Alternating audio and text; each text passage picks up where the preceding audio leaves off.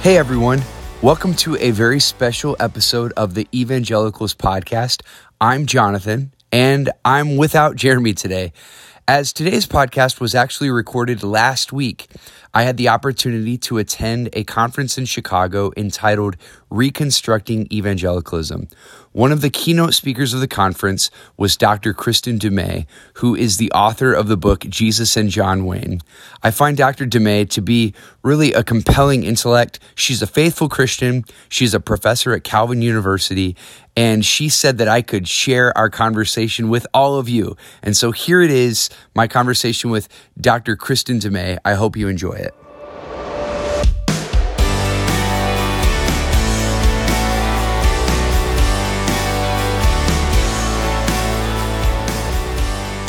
So I'm here with Dr. Kristin Du Mez, who many of you may know is the author of Jesus and John Wayne.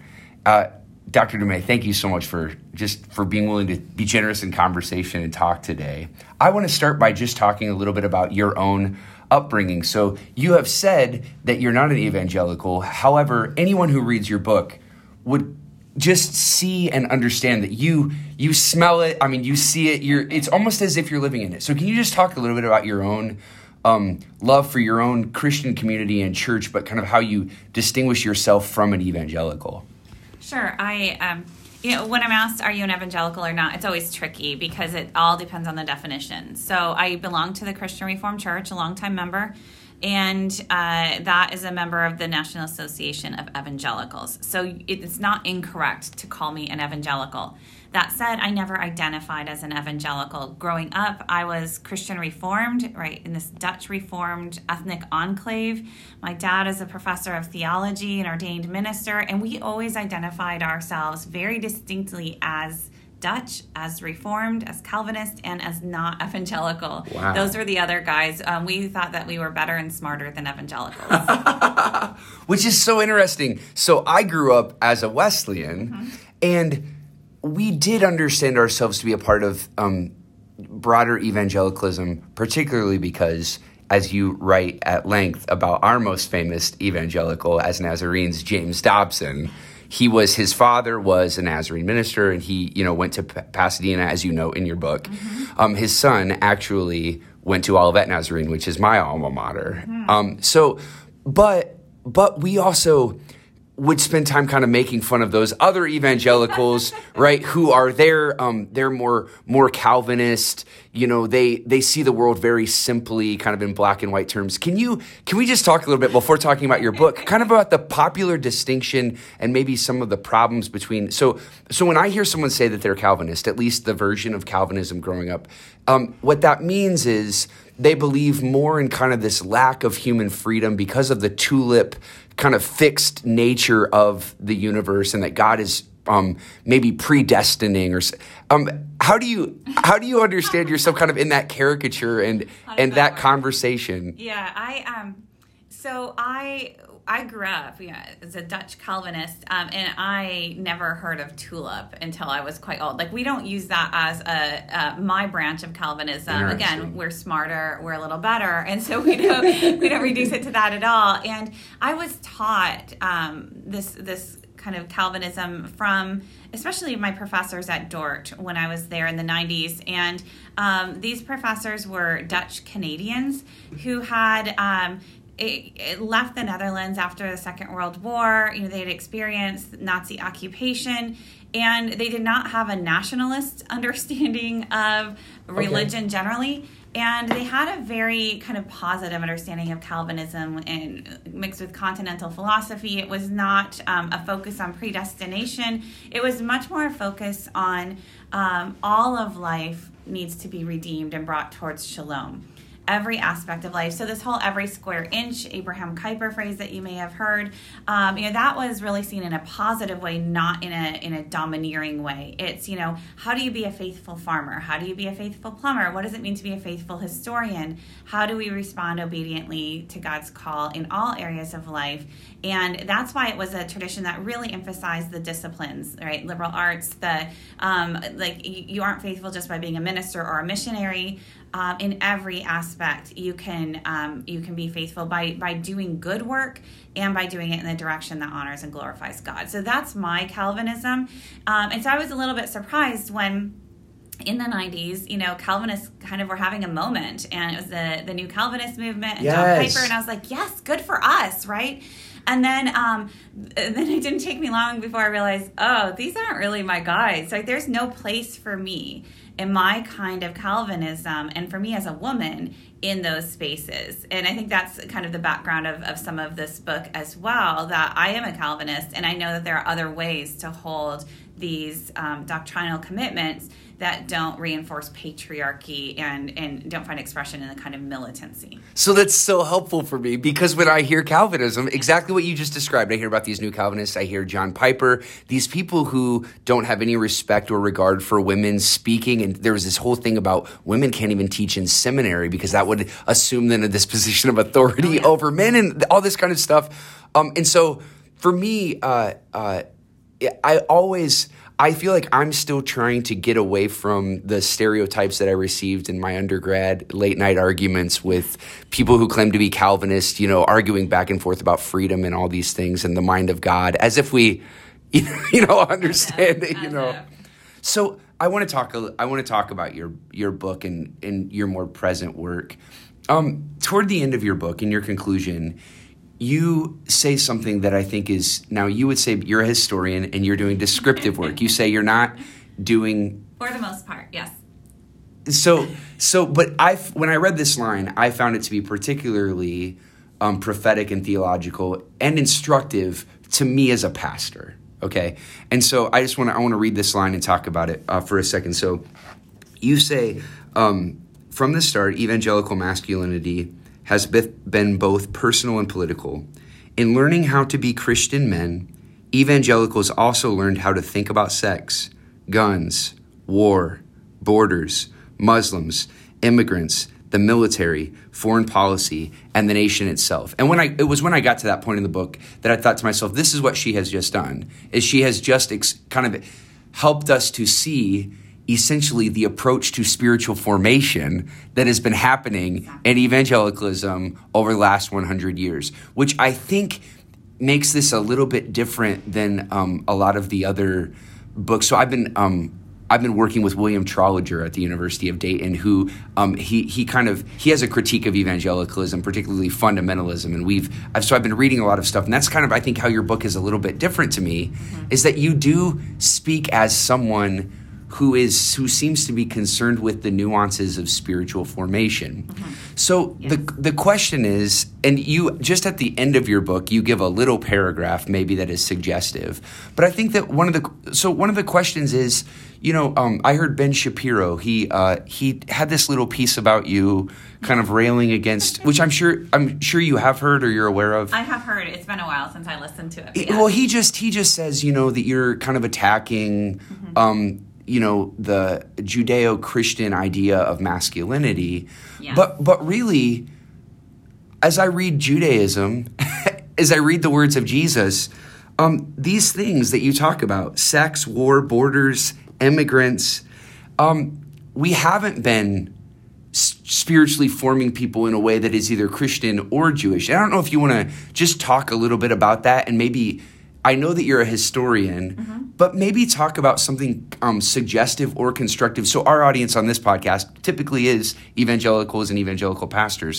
What are some guidance that you would give, or maybe some pointers, some directives on how we could start to turn our understanding of masculinity?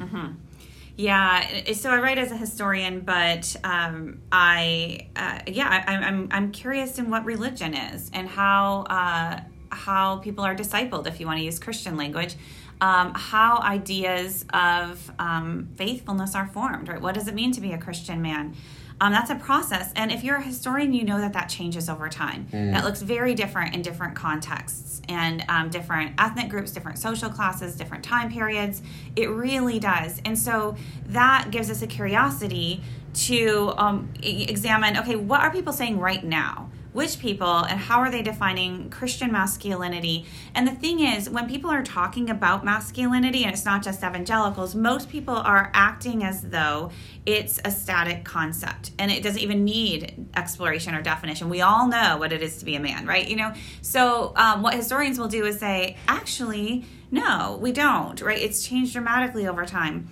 And with respect to Christian constructions of masculinity, you do have the Christian scriptures, right? And so that's one thing that I can do as a scholar, knowing that Christians have interpreted those scriptures in various ways over the centuries, and knowing that evangelicals uphold the authority of the scriptures and define themselves as Bible-believing Christians, then I can kind of look at the scriptures and say, okay, which parts are really significant for you right now?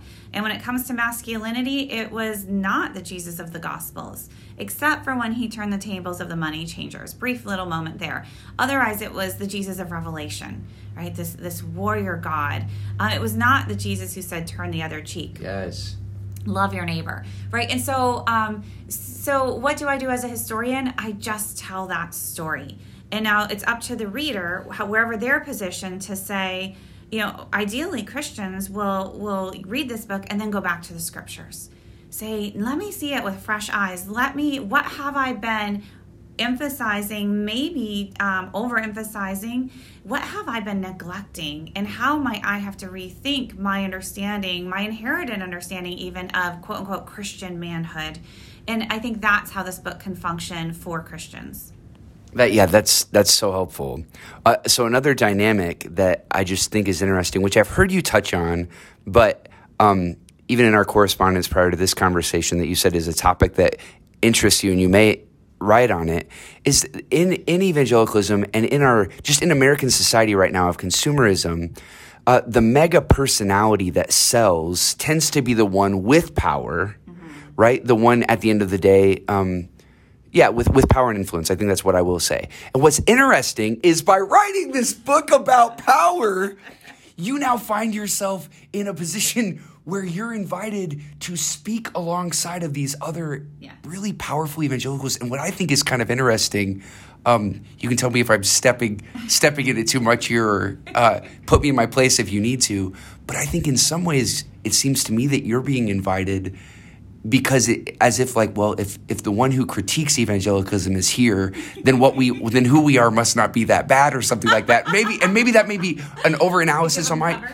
Well, it's just interesting. Like, you are actually, by virtue of all that you've sold, and I'm not saying that you're not a great historian, but like, do you know what I'm saying? Like, there's this space that you step in as a powerful person. Yes. Can you just talk about your thoughts on like power and what's selling and just the power of the market right now and how it intersects with your work and evangelicalism? Yeah, I mean, you're right to observe this, and it's been kind of wild to experience this, because I wrote about power and these power dynamics inside evangelical spaces as an outside observer. And now that the book has had the impact it has and continues to have, I'm invited into these spaces. I get to chat with Russell Moore and with Walter Kim, and we do things together. And, my inbox is filled with really interesting people, and there's access. There is the power that comes from being a best-selling author. What I can say is I wrote about power, and I tried to track it, tried to understand it in the book. I understand it so much better on this side of things. And I can say it's fun. It's really fun to be invited, to have the access. I enjoy it. It's also, it doesn't feel, it has not yet become normal for me, so I still feel like a tourist in these spaces, and less kind of a tourist, and also, right, I'm a researcher. I'm still a researcher, so I just can't believe I have this access to the inside kind of stories in a lot of places, and so many people, whether they're famous or not, want to tell me their stories, which, even when I come to conferences, I stick around and I talk with people. I talk with pastors, with just ordinary folks who have stories to tell, so that I keep learning, and I keep learning about the dynamics of these spaces. So it's been a real privilege, and I do not take that for granted. It's also, it's been odd to experience kind of low-grade celebrity in these spaces that have functioned for so long around celebrity. and I've pointed to the weaknesses of it, right? And also just to the way this works in these spaces, like even something like small groups and church book clubs, right? It's a given. Now, outside of evangelical spaces, my editor didn't know what a small group was, right? He's like, whoa, how small is this group? And I'm like, oh, yeah, I had to do a lot of, kind of interpreting. Wow, yeah. And now what that means is that when you have a small group, what do you usually do? You're studying a book, right? Now, if you have thousands of small groups with, half a dozen member in each, that's a lot of books every year, and, a book a month or a book every 2 months. Yes. So there is a huge market, and there has long been a huge market. Millions of copies of some of these books have sold. Which evangelical guy in their 30s or 40s or 50s has not read Wild at Heart, right? Now, what that means is that even if a small portion of those folks start to rethink some of that or want to reassess that, if 1% of the people who read Wild at Heart by Jesus and John Wayne, that's incredible sales, right? Yeah. And that's kind of what's happening here is that, my book is traveling some of those same networks, and it's being discussed in church small groups, book clubs, and it's being used by the people who know how to read in groups, who buy books. And so I am now participating in that culture. I don't even know what to make of it. I'm living it, I'm experiencing it, and I'm very curious about it, and it's just extremely interesting to me. So can you speak though to young evangelicals who have grown up in this consumer culture, who really aspire to be like you or like a number of these authors, to really kind of make it as a celebrity? Kind of can you address kind of the tension though of the celebrity, that how maybe these things might go awry? Yeah, I mean, the thing is, I didn't aspire to be like I am now. I went to graduate school. I put in a lot of years of really, really hard work. I got a job at a Christian college. I had assumed at that point I was kind of stepping off the prestigious. I went to Notre Dame, a really Yes. top school, and then when it came to a job, I decided to teach at a Christian college, and so I thought prestigious academic career was not going to be my thing, which I was totally fine with. I had a couple kids, had an opportunity to go somewhere more prestigious. At that point, I had 2 very little kids, and I was like, that's not the path I'm going to take. So I thought actually I was I was taking a different route.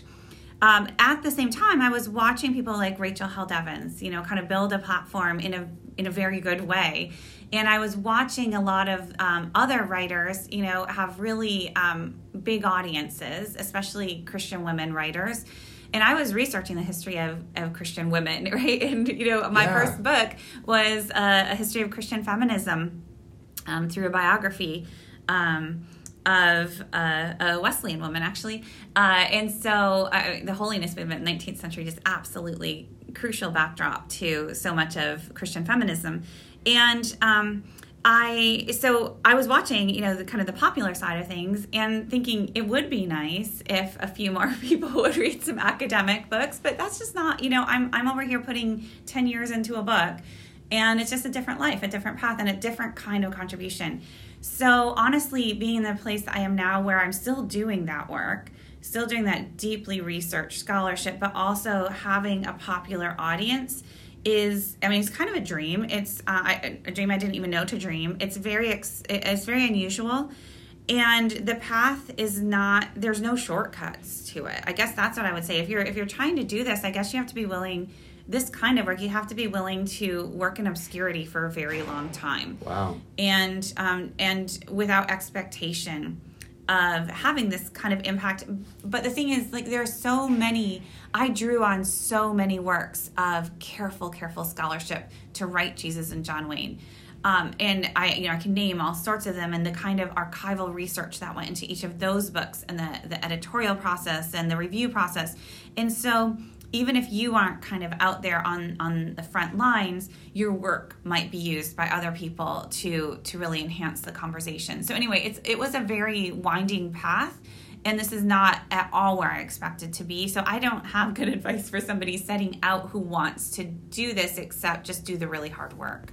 Okay, so another question just related to kind of being young, not having much maybe power or influence, but also kind of wondering what the trajectory of your life might be. So I look at your life. My wife and I, we have three young kids, and we're she's an accomplished musician in her own right. We obviously in marriage and parenting, there's a lot of give and take, and we spend some of our time asking the questions of what are the most meaningful things that in this season of life we are going to choose to pursue, and I think that my question to you would be, so you're someone who is a parent, a professor, and here we sit in Chicago, both of us away from families, having this conversation. How do you navigate, even as a Christian, as an author, as a professional, in your own family, kind of what are the meaningful things, the invitations that you're going to accept, the ones that you're not going to accept? Just for listeners who are young and are trying to discern in their own life, what are the things worth pursuing, and what are the options that I have that I need to just maybe say no to? Can you give some advice or wisdom in that area? I mean, when the kids were, my youngest now is 9, and so my kids are at a different stage. It was very painful to leave them when they were little. Yeah. 2, 3, babies. And I have stories of, I got my first book contract at the AAR when I went there, and I was traveling with a 6-week-old. Wow. Right? And so it was just the most exhausting time of my life, I think. And so it's tough, right? It's not all, but and then I took the slow track. I had super supportive colleagues that supported that at Calvin, and so by choosing not to go R1, prestigious institution, when I had my first child, one of my colleagues said, Kristin, just so you know, when it comes to tenure, when it comes to, your career here, we see an academic life as one of many seasons. And if this season for you is one of focusing on your kids, that is totally fine. I mean, what a blessing that was. Wow. This is from a distinguished senior scholar in the department. And so I really benefited from that. Now, and then I had another colleague who gave me advice too. It was an almost all male department, and they were absolutely lovely. And many of them have retired by now, but another told me, Kristin, you are going to have to make tough choices, and there are going to be times that you're away from your kids, and it's going to be really hard. And he was actually the primary caregiver parent, and so he had this experience too. But he said, I want you to know you aren't going to see this now, but when your kids are older, they're going to miss you a lot when you're little and you're gone for a couple days here or there. When they're older, you are going to be able to open the world to them in ways that you wouldn't otherwise be able to do. And I kind of held on to that. I wasn't quite sure what he meant, but I kind of trusted that, and that is absolutely true now. My kids are older, have a kind of front row seat onto my life, and sometimes my older daughter will travel with me. Wow. We have a standing agreement. Anytime I have a New York City event, she comes along. She's a huge Broadway fan. My little one is right now on my laptop. I opened it this morning to do some work quick, and I saw she gets to borrow my laptop, and she's working on a short story, and she's all into the editing process, right? Because she's watched this play out. This is her life with me. And so I think, there are different ways to be present as a parent. Time is really important, but then kind of bringing them alongside, and it is opening the world to them. So whatever that looks like for you, I think that there are just many ways to raise kids. Yeah, it's so look for those. Give yourself grace, find the path that's your path, and then hope for the best. And there's always things that don't work well. There's always days that you're like, oh my gosh, this is impossible. And then other days, this is amazing. Okay, so this may seem like whiplash, but going from personal life kind of back to the historical stuff, and you as a historian and author. So I mentioned I'm doing my own work and research right now, and I'm finding that there are individuals in history and evangelicalism that I find could be heroes that we lift up, but that were just completely forgotten. So one of these for me was Walter Rauschenbusch. I read a bunch of his stuff, but he was completely marginalized. Not only did he die early, but he was associated with communism, with the Red Scare, and the social gospel was just completely diminished or relegated. I'm curious, as you've done research, so much for Jesus and John Wayne was about evangelicals that are maybe worth forgetting from the record, Right. But I wonder to myself, to our listeners, is there anyone that you would suggest, that you would say, you know what? If you would actually go back and read or be aware of these evangelical voices, maybe popular evangelicalism would look a little bit different today. Are there a couple voices or people that you have found that you've resonated with from the movement that really, for whatever reason, have been marginalized or put to the side? Yeah, I mean, that's a really, really good question. When I first opened the first document on what was going to be Jesus and John Wayne, it was almost 20 years ago now. So it was a long time ago when I first got this idea. And that document I titled Hero Worship. And that's what I thought I was dealing with, right? I was just like, who are their heroes? And what is this? And there's these, Teddy Roosevelt and William Wallace and all, what's going on here? And then I came to see these are all, militant white guys. And it kind of went from there and the project morphed. But that's a really good question, because I will get asked sometimes, well, we need our heroes. Right, everybody needs heroes. I'm like, okay, great. Find some different ones, right? Right. These and there are, and that's the fun part, and that's what the historical scholarship is like. Go explore. Who have we forgotten? Who should be our heroes? And I mean, the subject of my first book, Catherine Bushnell, is a great example of this. And I mean, she's quirky, she's not perfect, but she is amazing, and she devoted her life to working for women, particularly victims of sexual abuse. And she had this international reputation, and she wrote a kind of new interpretation of the scriptures, which we could call feminist theology, but she identified as a fundamentalist, upholding the authority of the scriptures. She was incredible, right? And she was almost entirely forgotten. Another one from that era, early 20th century, is Madeline Southard in the Methodist Church. And here she's really interesting because she worked for women's ordination in the Methodist Church. So she has some prominence in that respect.